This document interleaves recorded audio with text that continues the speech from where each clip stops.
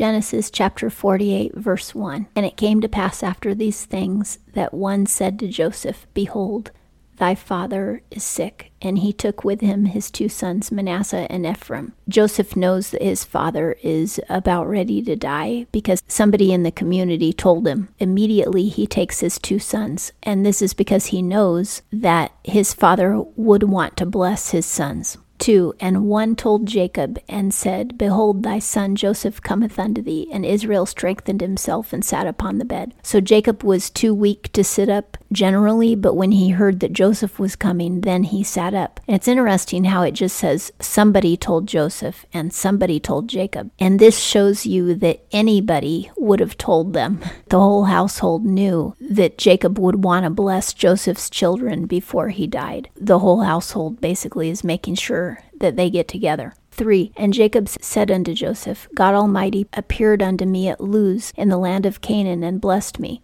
And so now he's establishing that because he was blessed by God, he can bless his generations. 4. And said unto me, Behold, I will make thee fruitful and multiply thee, and I will make of thee a company of peoples, and will give this land to thy seed after thee for an everlasting possession. So now we know why Jacob named Joseph Joseph, because Joseph means increase, and Jacob was promised that he would increase. So when the son who he's always waited for finally comes, which is Rachel's son, then he names that son Increase, which refers to the blessing. So he said, And I will give this land to thy seed after thee for an everlasting possession. 5. And now thy two sons, who were born unto thee in the land of Egypt before I came unto thee in Egypt, are mine, Ephraim and Manasseh, even as Reuben and Simeon shall be mine. Jacob is saying, I am now going to adopt your two sons, Ephraim and Manasseh, so that now Jacob now has, instead of 12 sons, he basically has 14 because he's adopting Ephraim and Manasseh,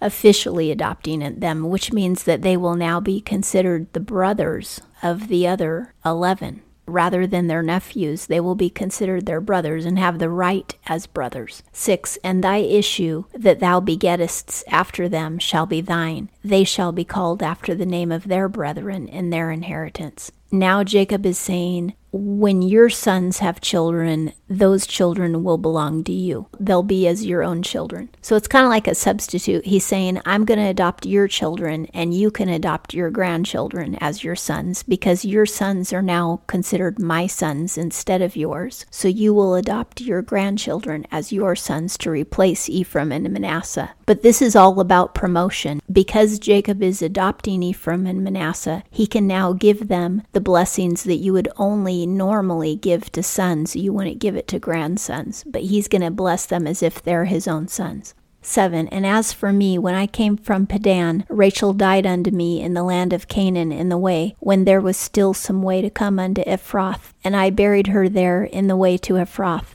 The name is Bethlehem. If you ever see Ephrath or Ephrata in the Old Testament or the New Testament, it's always referring to Bethlehem. The man who founded Bethlehem, his name was Ephrath. So that's why both names mean the same town. So he's telling Joseph that your mother died when we were almost to Bethlehem. The life of Joseph is foreshadowing the life of Jesus Christ, and Jesus Christ was born in Bethlehem.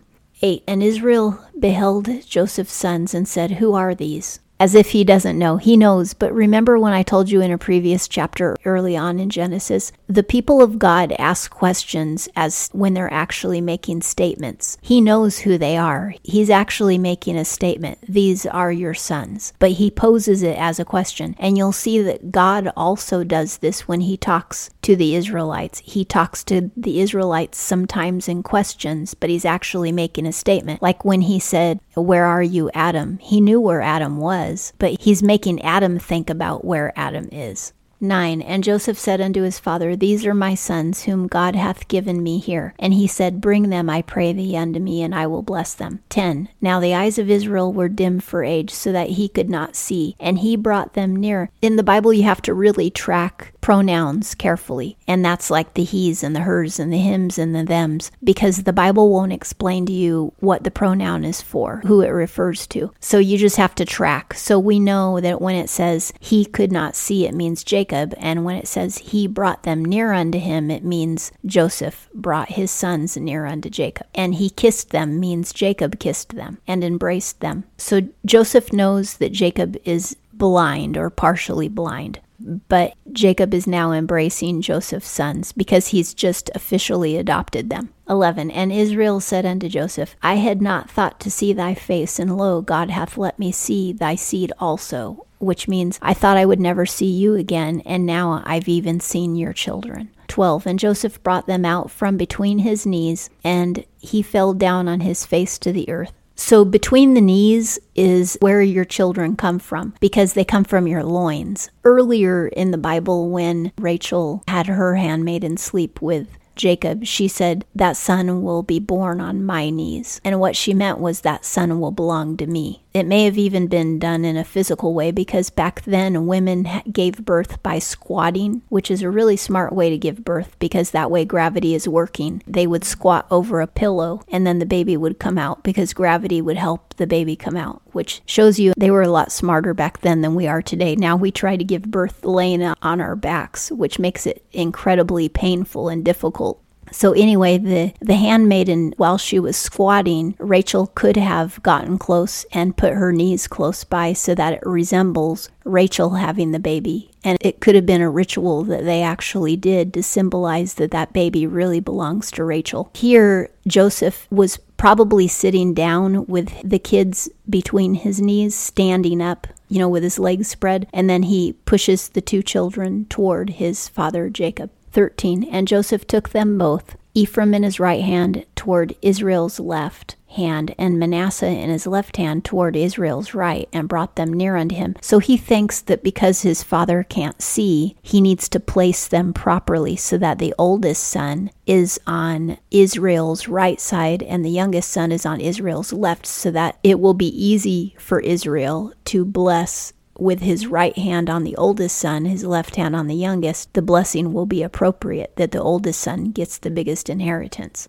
14. And Israel stretched out his right hand and laid it upon Ephraim's head, who was the younger, and his left hand upon Manasseh's head, guiding his hands wittingly. That means intelligently, for Manasseh was the firstborn. So this means that Jacob deliberately crosses his hands, knowing that Joseph would have presented the oldest son on his right. He deliberately crosses his hands so that now he's going to use his left hand to bless the oldest son and his right hand to bless the younger son. 15. And he blessed Joseph and said, The God before whom my fathers Abraham and Isaac did walk, the God who hath been my shepherd all my life long unto this day. 16. The angel who hath redeemed me from all Israel, bless the lads. Israel always knew that this angel was appointed to help him on his journeys by God. That doesn't mean that we should worship angels or look for our angel or try to talk to our angel or get messages from our angel. All of that is New Age hocus pocus. He was simply aware that he did have an angel. That doesn't mean that he had conversations with his angel or asked his angel any questions. We're not supposed to do that with angels. Continuing on, and let my name be named in them, and the name of my fathers Abraham and Isaac, and let them grow into a multitude in the midst of the earth. So now he's saying they will be like my own sons, and they will multiply. 17, and when Joseph saw that his father was laying his right hand upon the head of Ephraim, it displeased him, and he held up his father's hand to remove it from Ephraim's head unto Manasseh's head. Joseph thinks that Israel has made a mistake by crossing his hands, and he probably assumes that Israel didn't realize that he had put the correct son on the right hand. And so now he's actually grabbing his right hand and trying to put it on the correct son, which is the older son.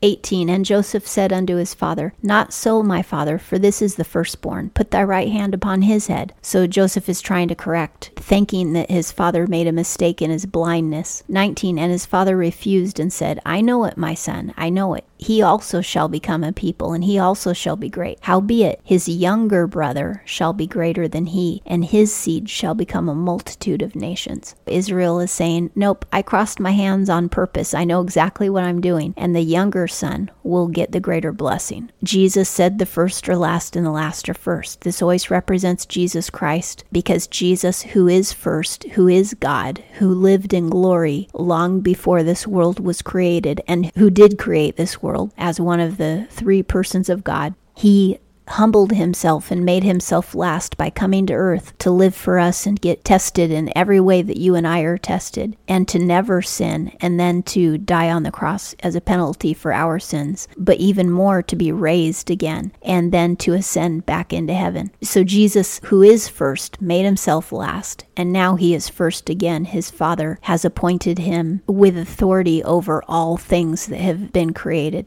We will get more into God as three persons. I won't touch on it today, but if you don't understand that concept, it will be explained as we go through the Bible. But God is three persons, just like you yourself are three in one. You have a body, which is your physical form. You have a soul, which is your personality. And you have a spirit, which is the part of you who knows right from wrong and who can pray and commune with God. Animals don't have a spirit, but you do, because you're not an animal. You were created in God's image. Animals have souls, which is their personality. So they have a soul and a body, but humans have a soul, a body, and a spirit. And that's why animals don't know right from wrong, because they don't have a spirit. And that's why animals can't sin, because they don't know right from wrong. You have to be able to know right from wrong in order to be able to sin. So animals are innocent. You and I are not innocent because we've always known right from wrong and we've chosen to sin. All of us have sinned. So in a nutshell, that's one reason why you should be able to understand that God is also three in one, just like you and I are. But he's God and we're not, and he's perfect and we're not, and he is holy and we're not. And he created us. We didn't create him. And there's only one of him, and there's billions of us. He's one of a kind. But he also came in bodily form, and that's Jesus Christ. He has a soul, which is his personality, and that's Father God. And he also has a spirit, the one and only Holy Spirit. His spirit is holy because he's perfection. He doesn't sin. He's never sinned, and he never will. He is three in one, and so are we, but we're not God. But he has his own spirit, just like you and I have a spirit. He has his own soul, just like you and I have a soul. And he came in bodily form, just like you and I have a body. So it's not really that big of a mystery as a lot of people make it out to be. And a lot of people are in serious denial about God being three in one. But if you ask them, hey, do you have a body, a soul, and a spirit? They'll say, yeah, I sure do. But they don't allow God to have a body, a soul, and a spirit. So they're very prejudiced. Anybody who denies that God is three in one is very, very prejudiced.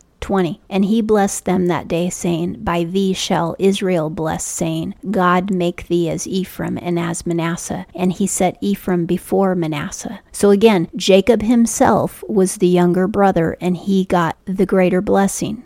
Seth was the third son of Adam, and he got the greater blessing. So it's already happened before the younger son got the greater blessing. 21. And Israel said unto Joseph, behold, I die, but God will be with you and bring you back unto the land of your fathers. 22. Moreover, I have given to thee one portion above thy brethren, which I took out of the hand of the Amorite with my sword and with my bow. So he's going to give Joseph an extra portion of, I guess, the spoils of war from when Jacob fought with the Amorites. And also, in an indirect way, Joseph has already been blessed double, because instead of giving Joseph the inheritance alone so that he would only get one portion of Jacob's inheritance, Jacob adopted his sons instead and gave each of them a portion, meaning that Joseph, by proxy, has a double portion. So Joseph has been blessed exceedingly. And that concludes Genesis chapter 48.